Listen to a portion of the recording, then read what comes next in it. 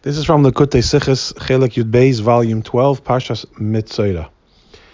Metzora is the name that is given to a person who is diagnosed with tzara'as, the spiritual skin malady, which was given as a punishment for someone who gossiped, for someone who slandered and spoke ill of someone else.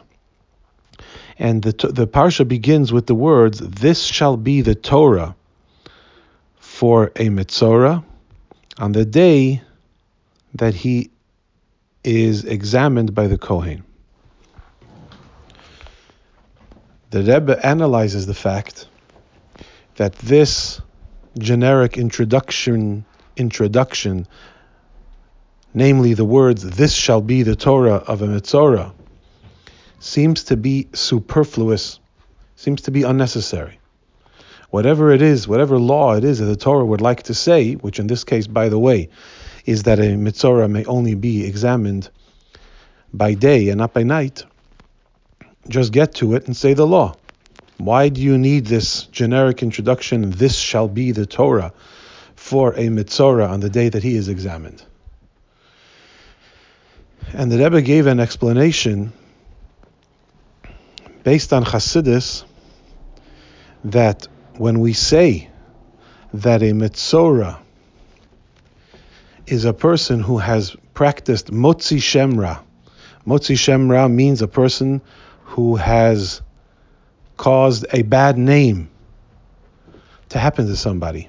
By slandering someone or by gossiping about someone, you give him a bad name. But deeper than giving a person a bad name, when a person, God forbid, tarnishes somebody else's name by gossip or by slander, he is doing the same thing in heaven.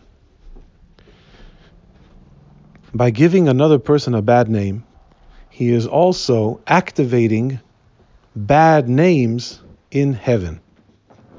And the idea of bad names in heaven is that he is giving identity to unholy energy. He's giving names and identifying and activating unholy energies, klipa. It's a terrible sin, and it has terrible repercussions on the person who speaks it, on the person who is the subject of it, on the person who listens to it, and the way that Rebbe explains it here, on the entire world. So what is the path to correct such a terrible sin? A person who has slandered someone else or gossiped about someone and has also caused this spiritual calamity of identifying unholy energy. So the Torah says, "This shall be the Torah for a Metzora." That the solution is the Torah, the study of Torah.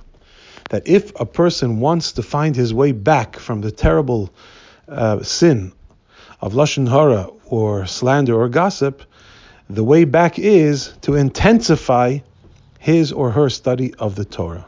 Why? Because the Torah, in addition to being a collection of stories and laws, etc., the Torah is one long string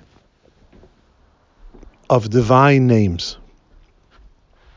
Of course, it's not apparent to the casual observer who looks at the Torah and sees hundreds and thousands of words and letters and sentences and paragraphs and stories and laws.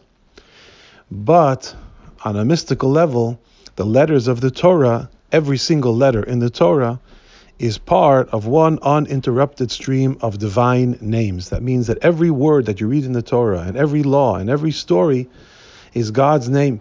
You're reading God's name. You're reading God. So therefore, if you have sinned in the area of names by giving someone a bad name or by giving names to unholy energies in heaven, the solution is to immerse yourself in God's name, which is the study of the Torah. And how do you make sure that you're studying the Torah with the proper spirit, with the proper humility and selflessness that allows you to truly be studying the Torah as opposed to engaging in intellectual exercises similar to any other kind of reading. For that, you have to go to the Kohen. You have to be connected to a Rebbe.